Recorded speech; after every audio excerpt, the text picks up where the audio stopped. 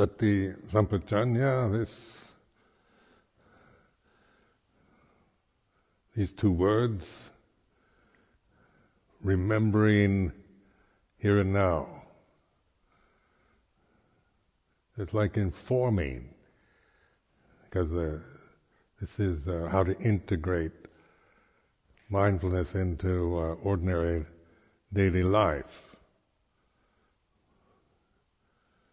You don't particularly need techniques or unique situations or retreats, but to integrate through reflecting, recalling here and now, mindfulness. So then, hopefully, on this particular retreat, of course, it's easy to understand the concept and get the idea, but to integrate it means to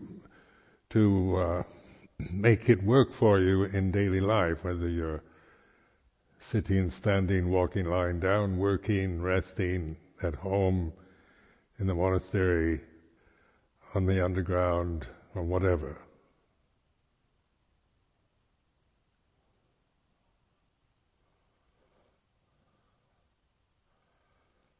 And that's why, when we become too attached to meditation techniques or concentration practices, then we think that's the goal of our life. Then, of course, we're dependent on conditions supporting tranquility or lack of stimulation, quietude.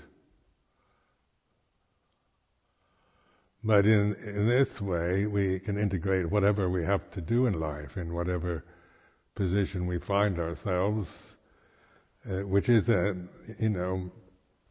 which changes according to other situations, other conditions. So this retreat, special kind of conditions set up, but one can't live one's life in a situation like this, as you well know. You have to retreats like this begin and then they end. And yet mindfulness is a continuum of reflecting, remembering.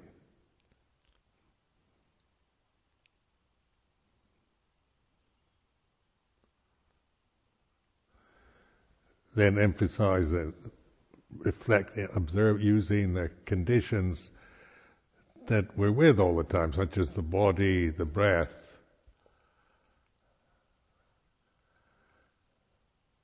Before it becomes some kind of personal identity. So reflection on the Iryabhata or the four postures is not, we're observing. Just reflecting, remembering this, sitting is like this, standing is like this, walking is like this, lying down like this. There are the moving, changing postures of the physical body throughout the day and night. Before it becomes my body, my practice, me and mine. So that's like sati sampajanya, is this immediate attention before you start claiming it, criticizing it, ignoring it, or whatever. How the sense of a self is so aligned with out of habit with your appearance, with the feelings of pleasure, pain, and that you experience through the physical body.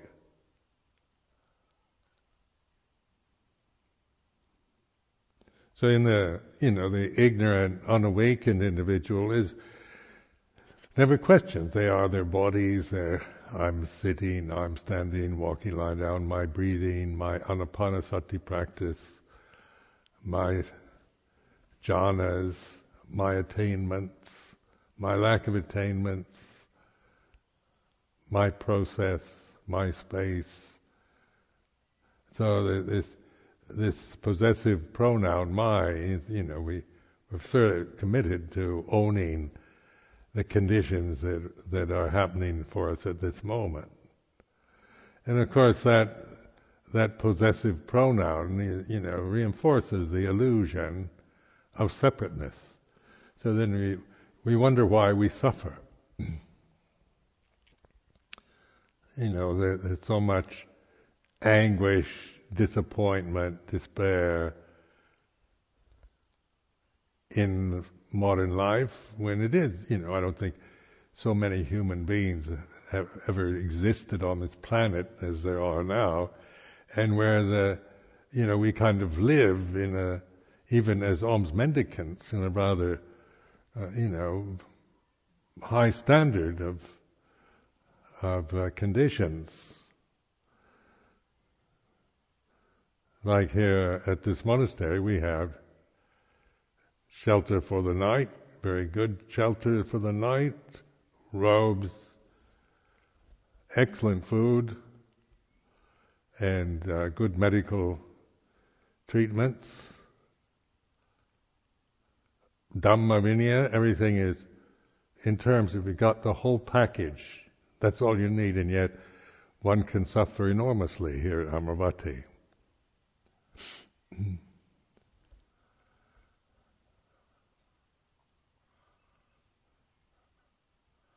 So that's why, when you contemplate what is necessary. According to this tradition, the Buddha's allowances from, the ancient India, this tradition is a convention that was established by the Lord Buddha, Gautama, 2,553 years ago in India. And if there were no tradition, then his the teaching would have been lost in time. Like Pacceka Buddhas or enlightened individuals have insight and understanding of and realize ultimate reality, but they never establish anything other than maybe they never teach anyone or tell anyone, or only a few close disciples, and when they die out, then it's lost as time passes, civilizations arise and cease, conditions change.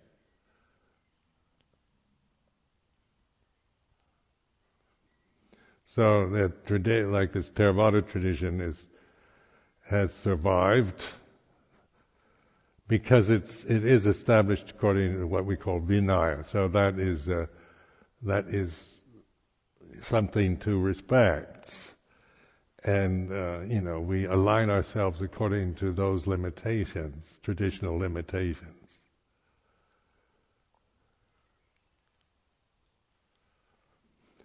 In the West, most people, that I meet, Europeans, Americans, and so forth, they like Dhamma, but not Vinaya.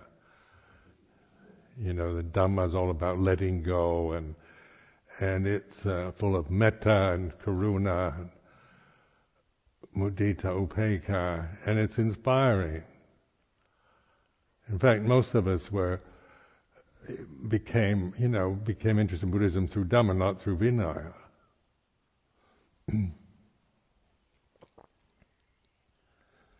And then Luang Por Chah's conundrum years ago, to me, when I was still junior monk, he said, you must be confused, because Dhamma is all about letting go and Vinaya is about clinging, attachment.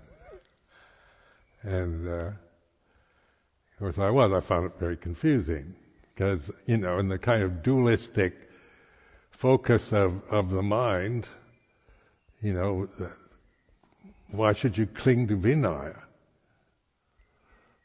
should let go of everything. And Dhamma's enough. So then Luang Por Chah said, well, when you resolve that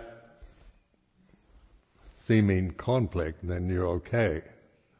So in this, that's what I'm trying to point to is how the relationship to Dhamma and Vinaya.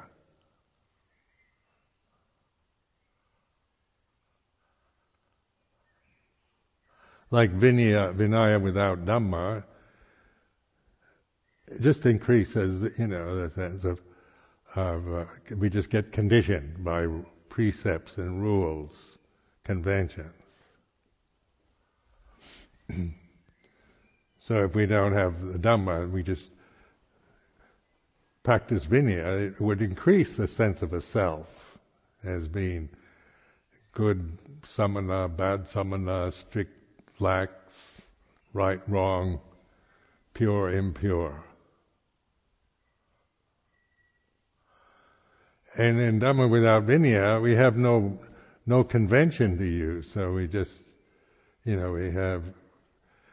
might be able to function on our own independently, but relating to the wider society, to family, to group, to community, if there's no common conventional boundary, then it's each one for themselves.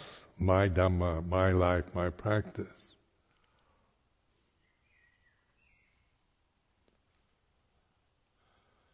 But in the establishment of Sangha is really consider that Sangha is Supatipanno, Ujupatipanno, Yayapatipanno, Samijipatipanno.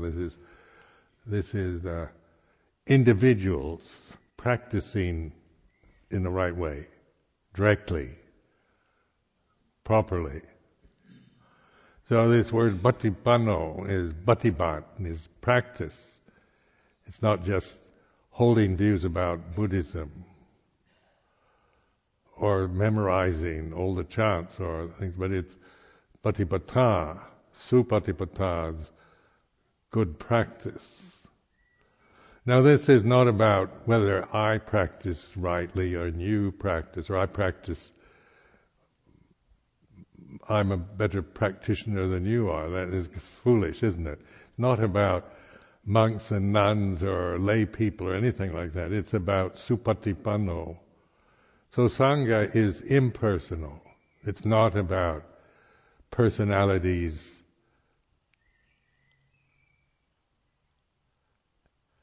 It's not a term of identity with a convention, but it's practicing in the right way, directly, insightfully.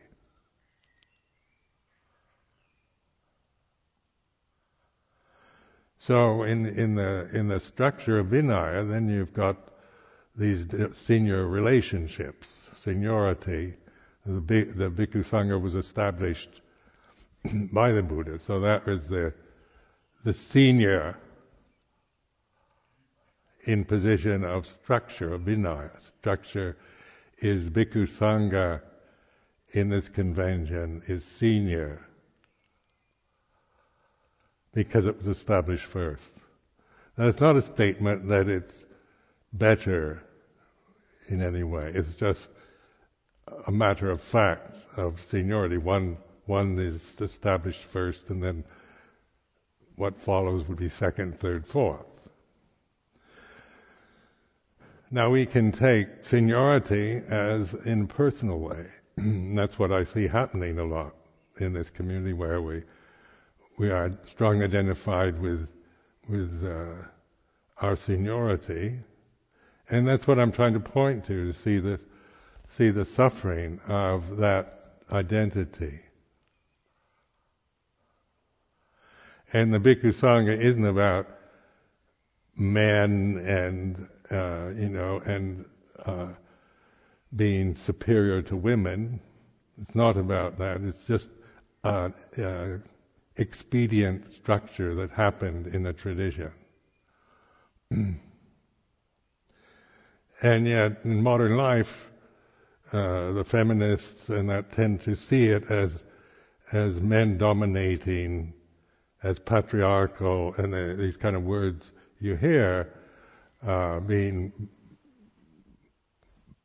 used as a criticism, because in terms of modern values, modern idealism, it seems to be going against the ideals of modern democracy and equality and personal rights, human rights, individual rights.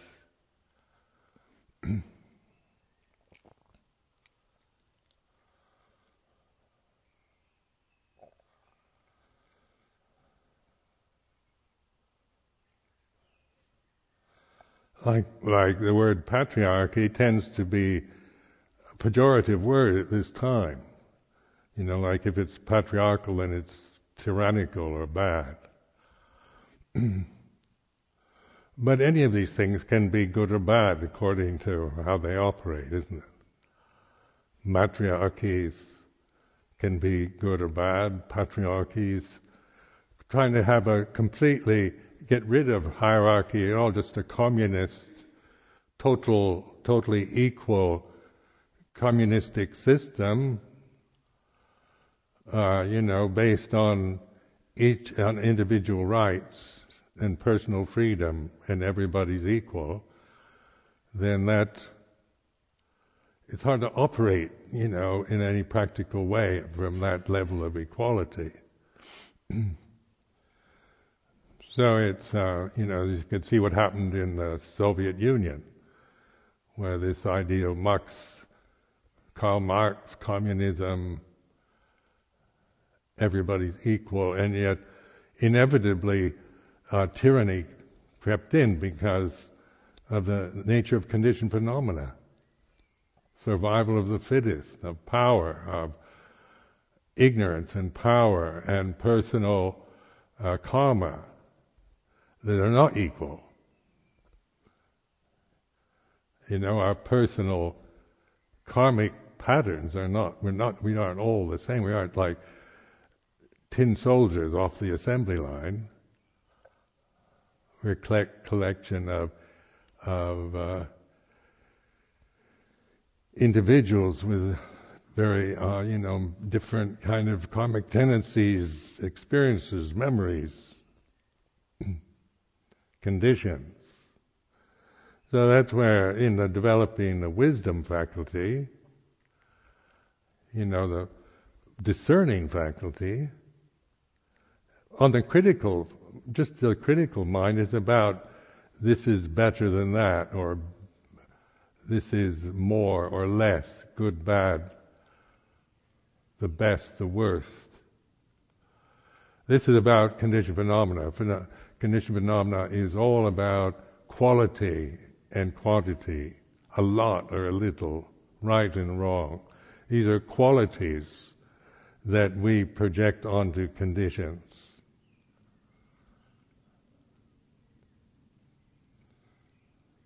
And that's the thinking mind, isn't it? The thinking mind operates like that.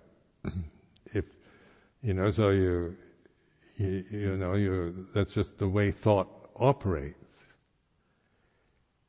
When we attach to thinking, then we're caught in this dualistic approach to life. And then we might want unity, harmony, equality,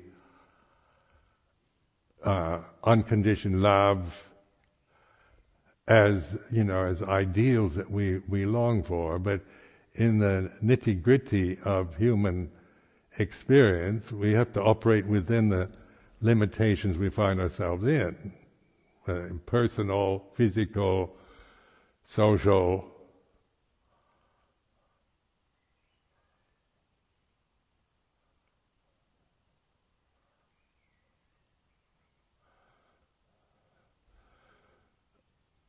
Also, to reiterate the fact that idealism is not wisdom. How things should be if everything was perfect is not about wisdom. It's not discerning. It's just saying everything should be fair is an ideal, isn't it? We should all respect each other. We shouldn't be cruel. We should be kind. and we're all equal. There's nobody better or worse than anyone else. These are ideals. Because on the thinking level, we can think of how things should be. If they were perfect, including yourself and the people we live with, the society we're in. We can always imagine, create an ideal, how we would like the United Kingdom to be if it were perfect, or any other country, or the world. Now, wisdom is discerning, and this is, of course, this is what we lack in modern life, is wisdom. Why the conflicts go on and on and on, and nobody knows how to resolve them, really, because we're just using ideals, intimidation, prejudices, power. We're easily corruptible, to vanity, through self-interest, through personal ambition. We can intimidate and threaten and bully each other.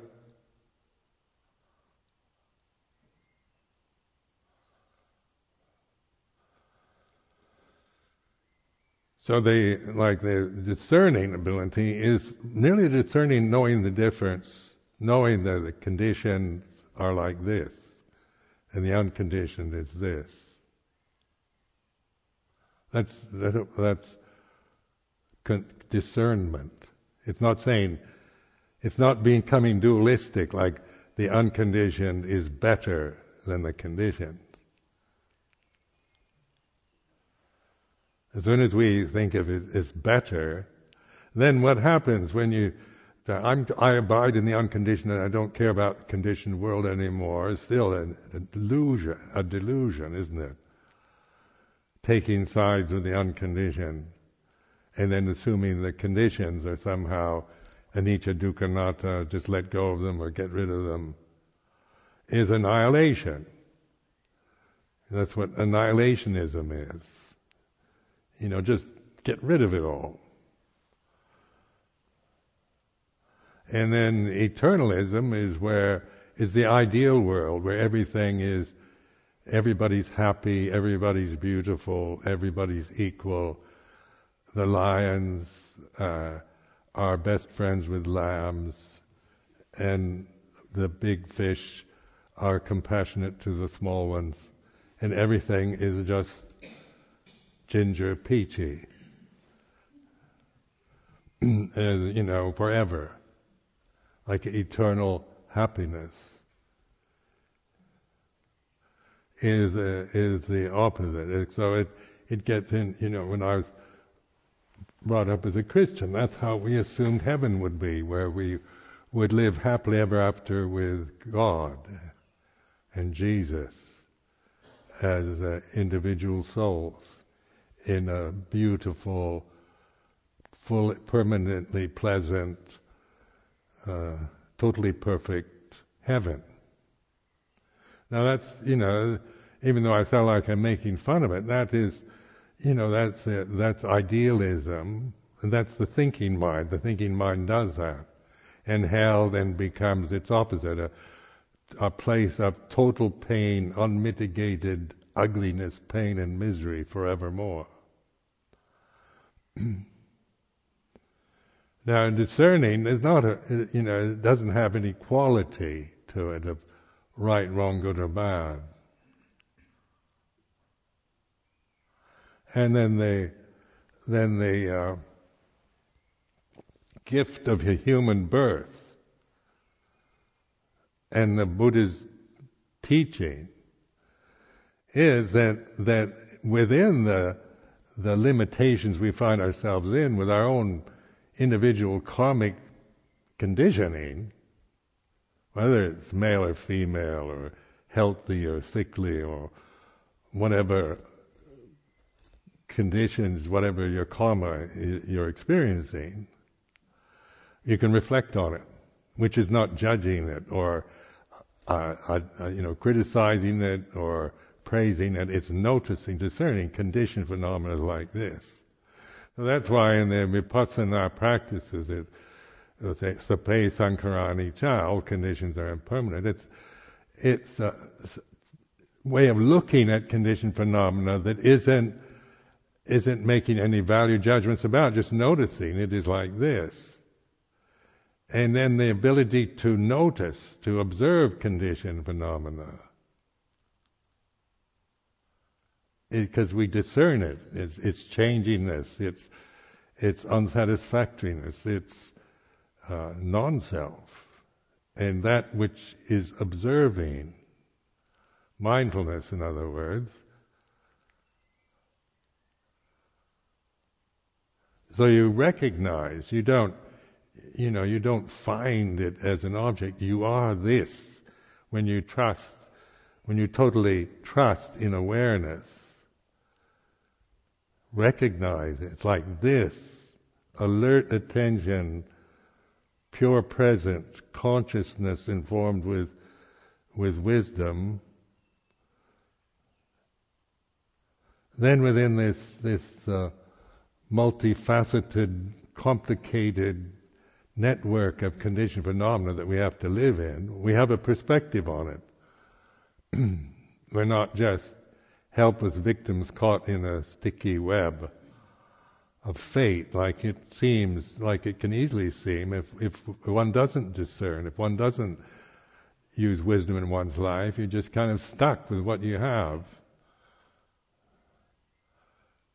which can be seen always in very personal terms of how things should or shouldn't be, and your own tendencies towards just resignation to misery or trying to conquer the world,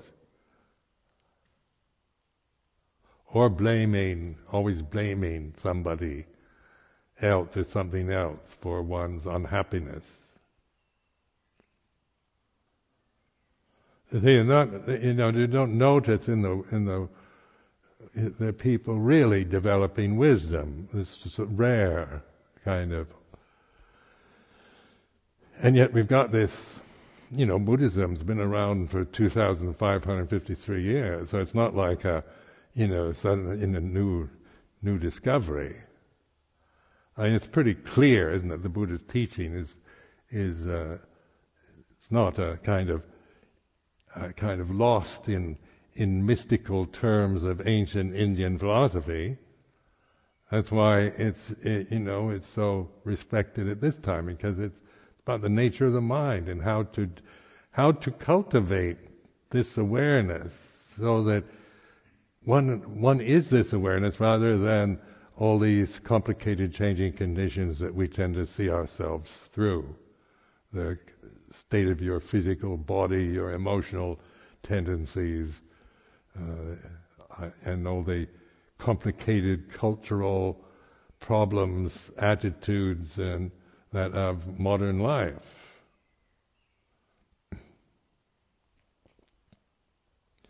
So that's why I keep emphasizing this. Like the third noble truth is the realization of the unconditioned. Nirodha, where, because this is where things cease, where everything ceases in this present moment. Where the ego, the sense of yourself, ceases now. Where, you see through your own assumptions about you are this physical body and this personality, where the personality ceases and there's awareness of presence and absence. It's discerning when there is a sense of a self and when there's not. Atta and anatta. Attachment and non-attachment. Suffering and non-suffering. Now, that's quite amazing, isn't it? That little creatures like us can actually discern that.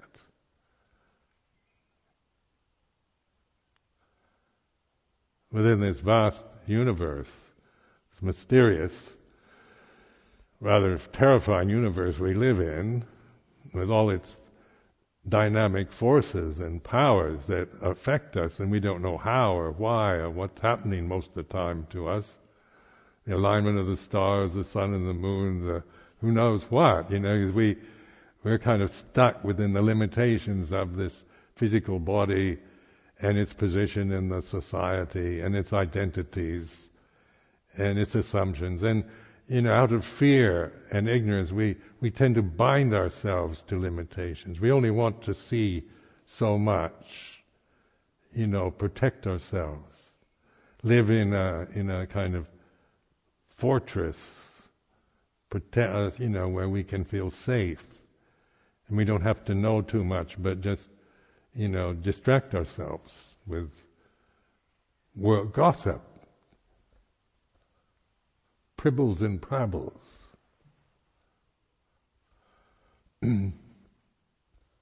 Material objects and whatnot. This is we just want to live our lives with our families in a sense of security and safety and trust and the ideal world. And yet, in this past century, there's been so many changes, unpredictable events disrupting whole societies, continents, and that being, refugees and revolutions seem to haunt the human consciousness. We're never contented.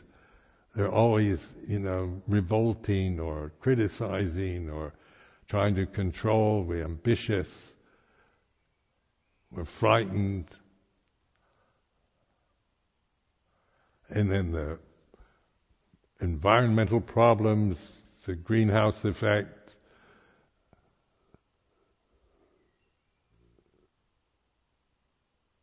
climate change and all the rest. We live in, we've got all these perceptions now to deal with.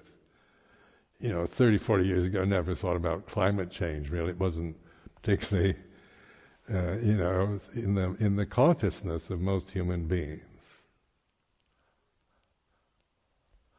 I think, when I first heard it was like, I think in the 1950s, Rachel Carson book, Silent Spring, was a kind of precursor of that. I remember when it became quite a famous book, I think it was in the 1950s.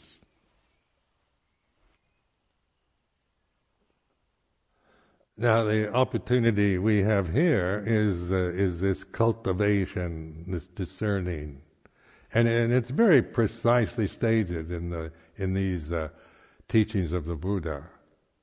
It's not a kind of fuzzy, theoretical kind of philosophy. It's very practical. And so the supatipanno, ujupatipanno, this is here and now, direct. It's not about practicing now to get the result in the future. They say santitiko dhamma, santitiko akaliko.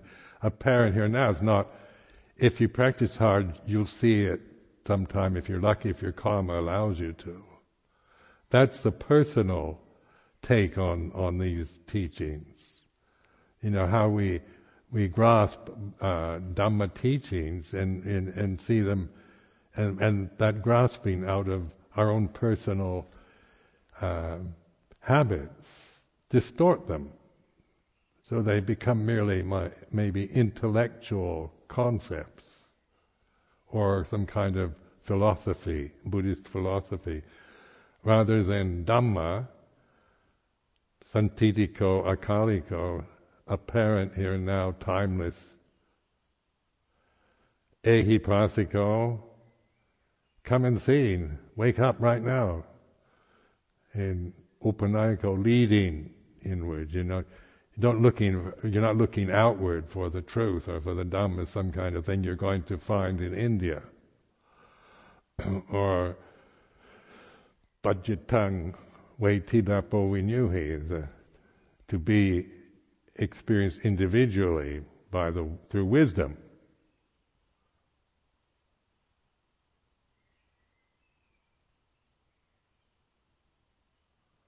Now, wisdom is not the prerogative of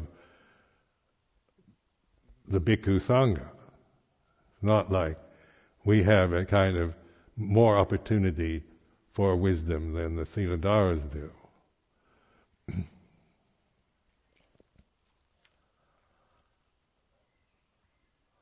So I mean that might make, that would be personal interpretation or prejudice.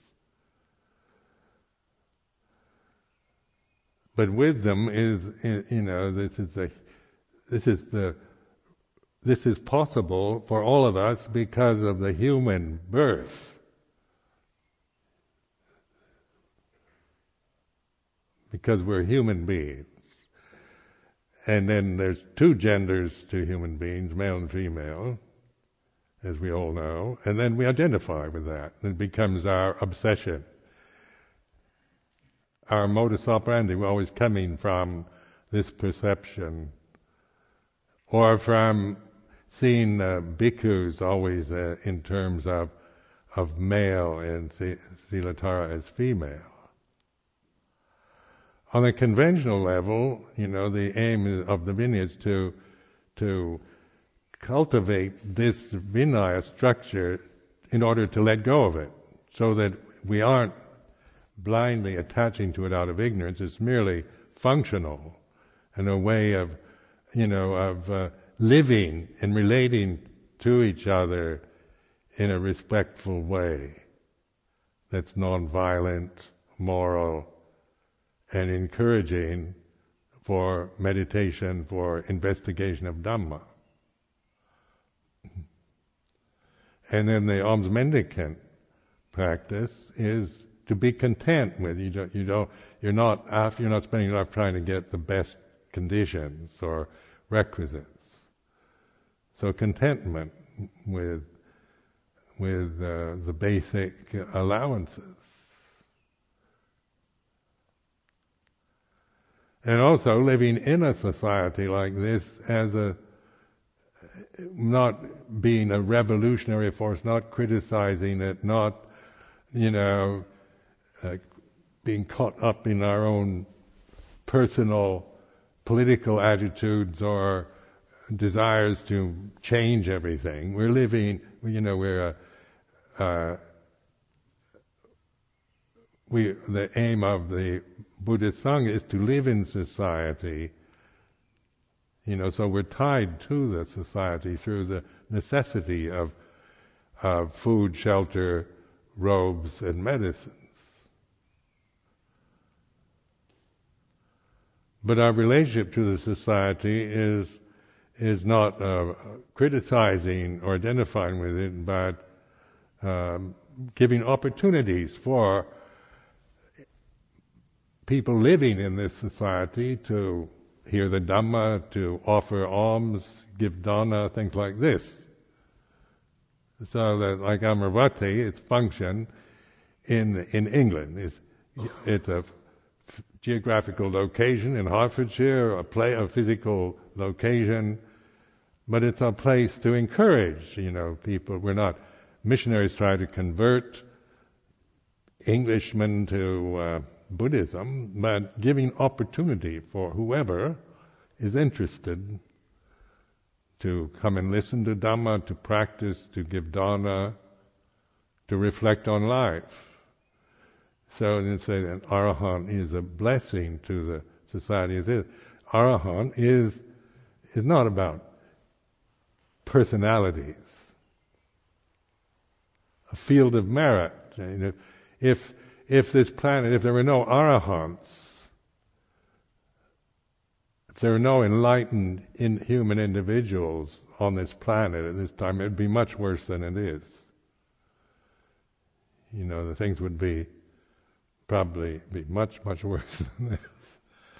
And so, this is, and yet, we can still see arahants in terms of this monk is and this one isn't, and Are there any female arahants? And then we get caught in views about this and that, and it just goes around into that vortex of samsara, speculation, opinion, and view.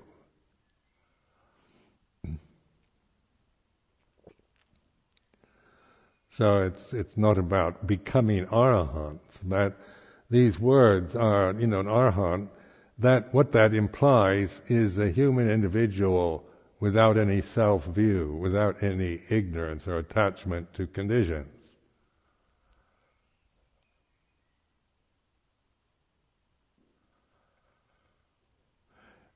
And so each one of us has to, observe what attachment is. Because we, out of ignorance, we are attached to views, opinions, memories, physical body, etc. So now we're investigating. Attachment is like this. Upadana is this way. And non-attachment is like this. You discern the difference between attaching to and letting go. It's not an annihilation, a destruction of conditions. It's no longer just being helplessly bound, stuck into conditioned phenomena out of ignorance.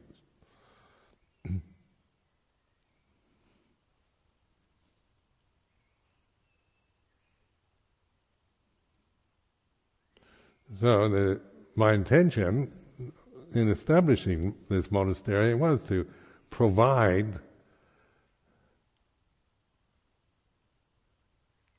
what is necessary for investigating and developing the samana life.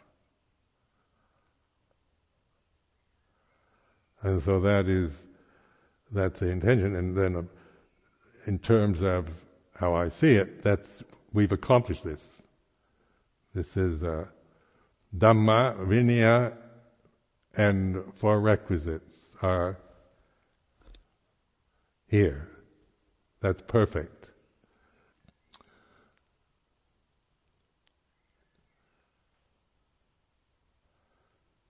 And then from that, reflect. I'm not saying that it's ideal according to what personalities would like it to be, but it is, that this is enough. This is all you need. You don't need the best qualities, the best of everything, and get everything that you feel is right and proper at this time. But it's a way of discerning. It's humbling. It's helps us to let go of Sakkaya Ditthi, Silabbata Paramasa Vicikicca, the three fetters. So, those you who live here, your always, emphasis is on observing these three fetters so that they're no longer, our attachment to them is we release that habitual clinging and attachment to views, opinions, sense of a separate self, identity with the structure, with seniority.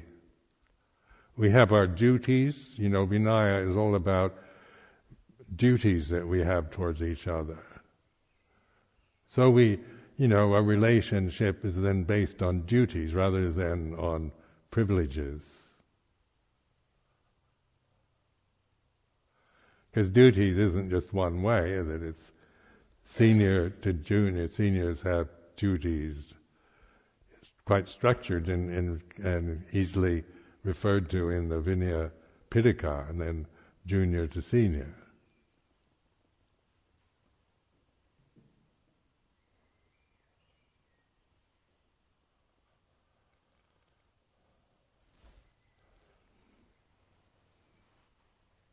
And it is expedient means.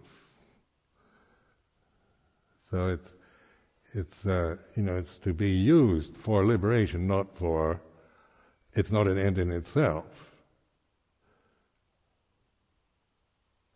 and it is a tradition that's been carried through time. And fortunately, we still have this tradition, and it works. We can still live here in totally modern European country like this without any great deprivation. I think the fact we have an abundance of requisites.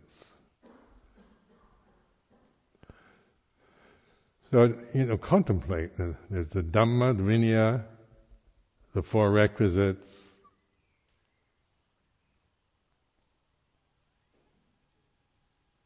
And then you can see your own discontentment, Well, I don't particularly like this, I don't like that, too many people come here. I don't like patriarchal forms, I don't like this, don't want that. And then we can see, that our discontentment. So it's like I want Amaravati to be, I'm trying to make it into something more suitable to the modern time, is, I can see that if I have such a thought going through my mind.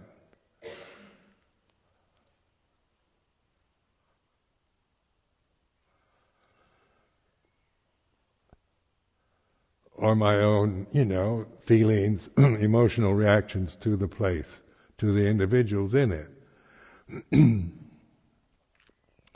Because you can't make yourself content on the Sakyaditthi level. You can pretend you're content, but that's not the point. It's not trying to act content, but to see the suffering of being discontented. So that's why the reference to Dhamma, Vinaya, four requisites, good enough. Now so you're content with that, you're developing the sense, that's all I need.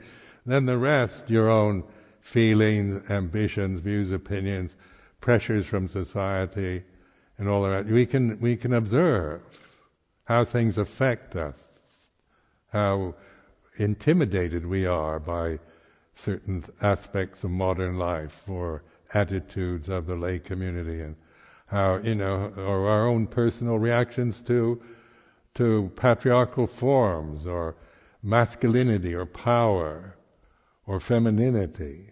These are all grist for the mill, so we can be the observer rather than the owner.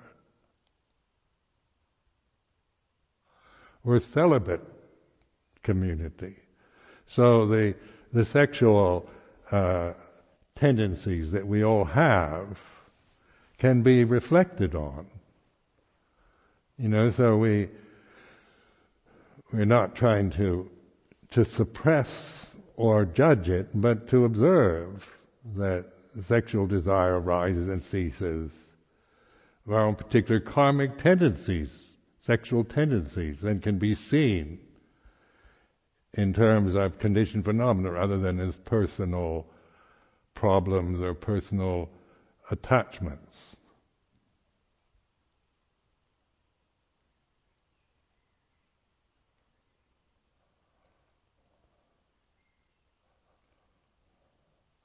So our relationship to each other is non-sexual, it's a celibate relationship, and it's non-personal.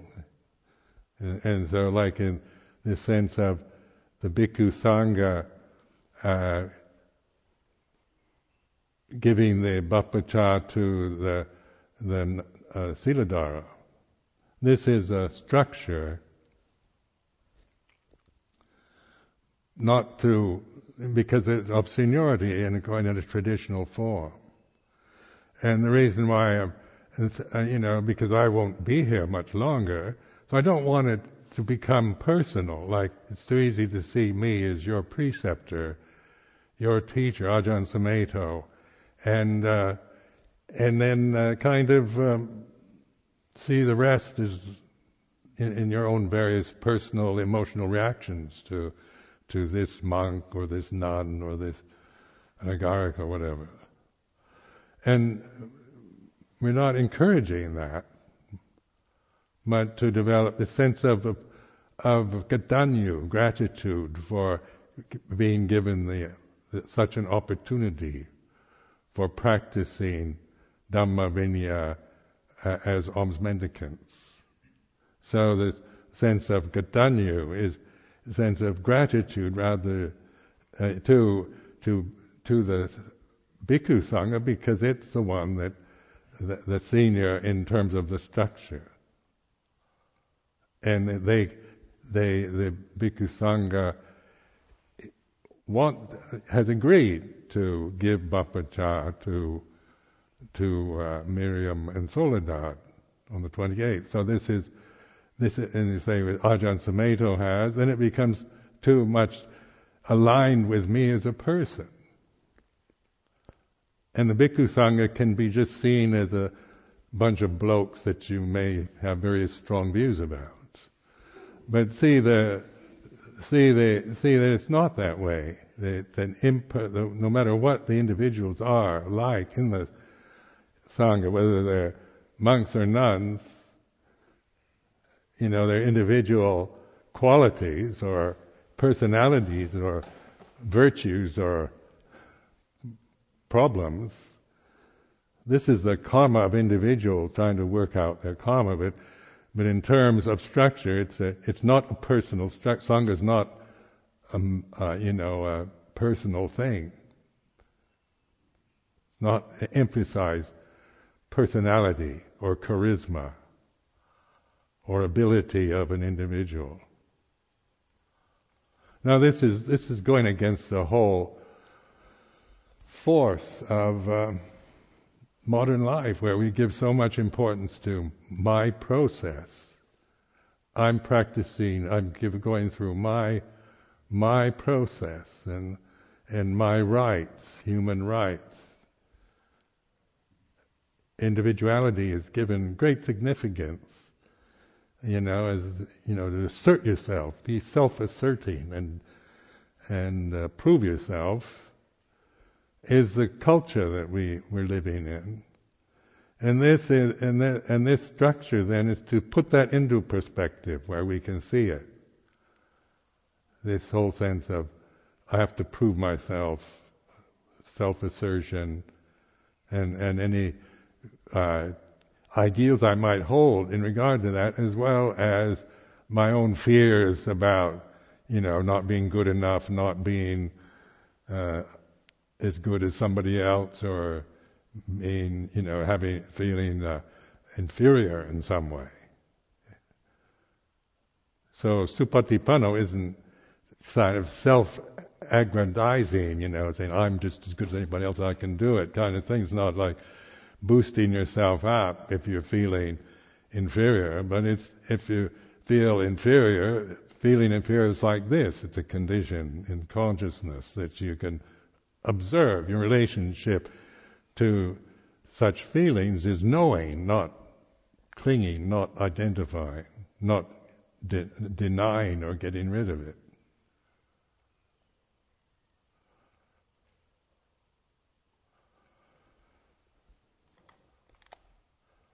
So it's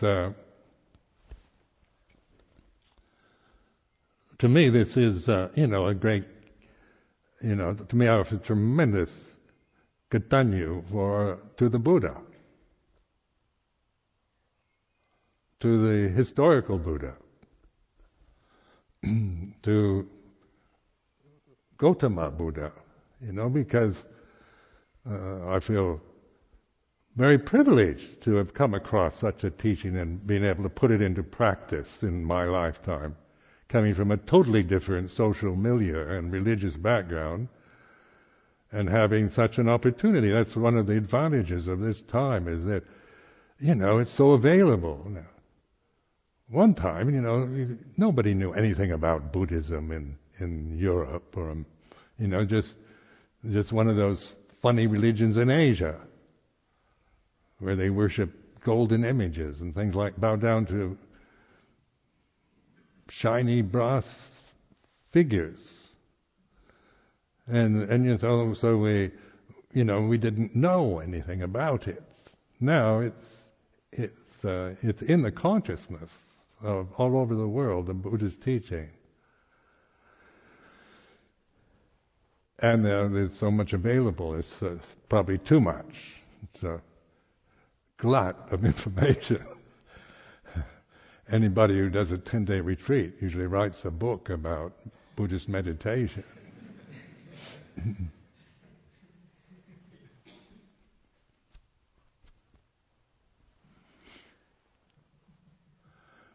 But it is, and that's why here, trying to keep the structure here together, so that we're not being kind of intimidated and thrown about by all the attitudes and views and opinions that Buddhists have about what's right and wrong and good practice, what's Dhamma and what isn't. And if you don't have to agree with me, but if you don't agree and you don't like this form, then there's no reason to stay here. It's not a matter of this is the only option there is. There's plenty of variations on the theme, just in England alone, so it's not really the sole source of Buddhist wisdom. But this is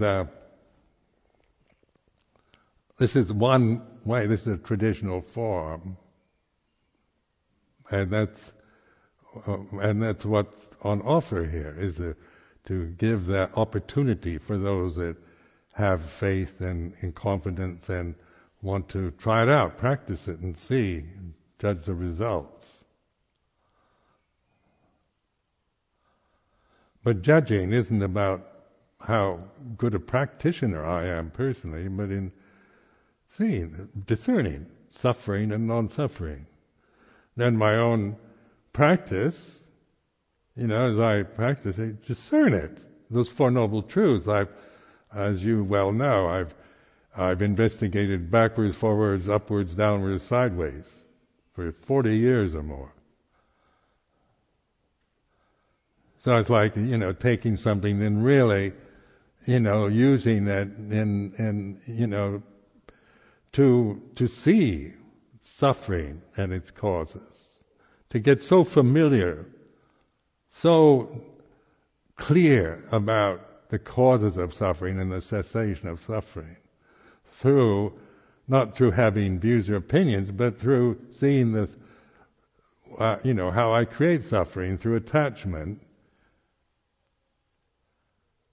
and how to let go of the causes of suffering is through mindfulness and bhavana, developing, cultivating through right understanding, samadhi, in one's daily life. Now, only you can know that. It's not. It's a bajjatang maitidapo inyuhi. You have to know that. You have to see for yourself. Not Ajahn Sumedho says, or I don't believe he really knows anything at all. Personal views or opinions about me can be seen as that. They are. You feel this way, or you have these doubts or these beliefs. Encouragement is for you to be the knower rather than the one who's deciding whether I'm right or wrong. So the aim is to this encouragement to awaken to this trust in Buddha Dhamma Sangha isn't not to grasp those concepts, but to put them into practice, so that you are this. This is what your refuge. These are the words or the traditional form, which reminds you, apparent here and now, timeless, encouraging investigation, leading inwards, to be experienced individually by the wise, or to be experienced individually through wisdom.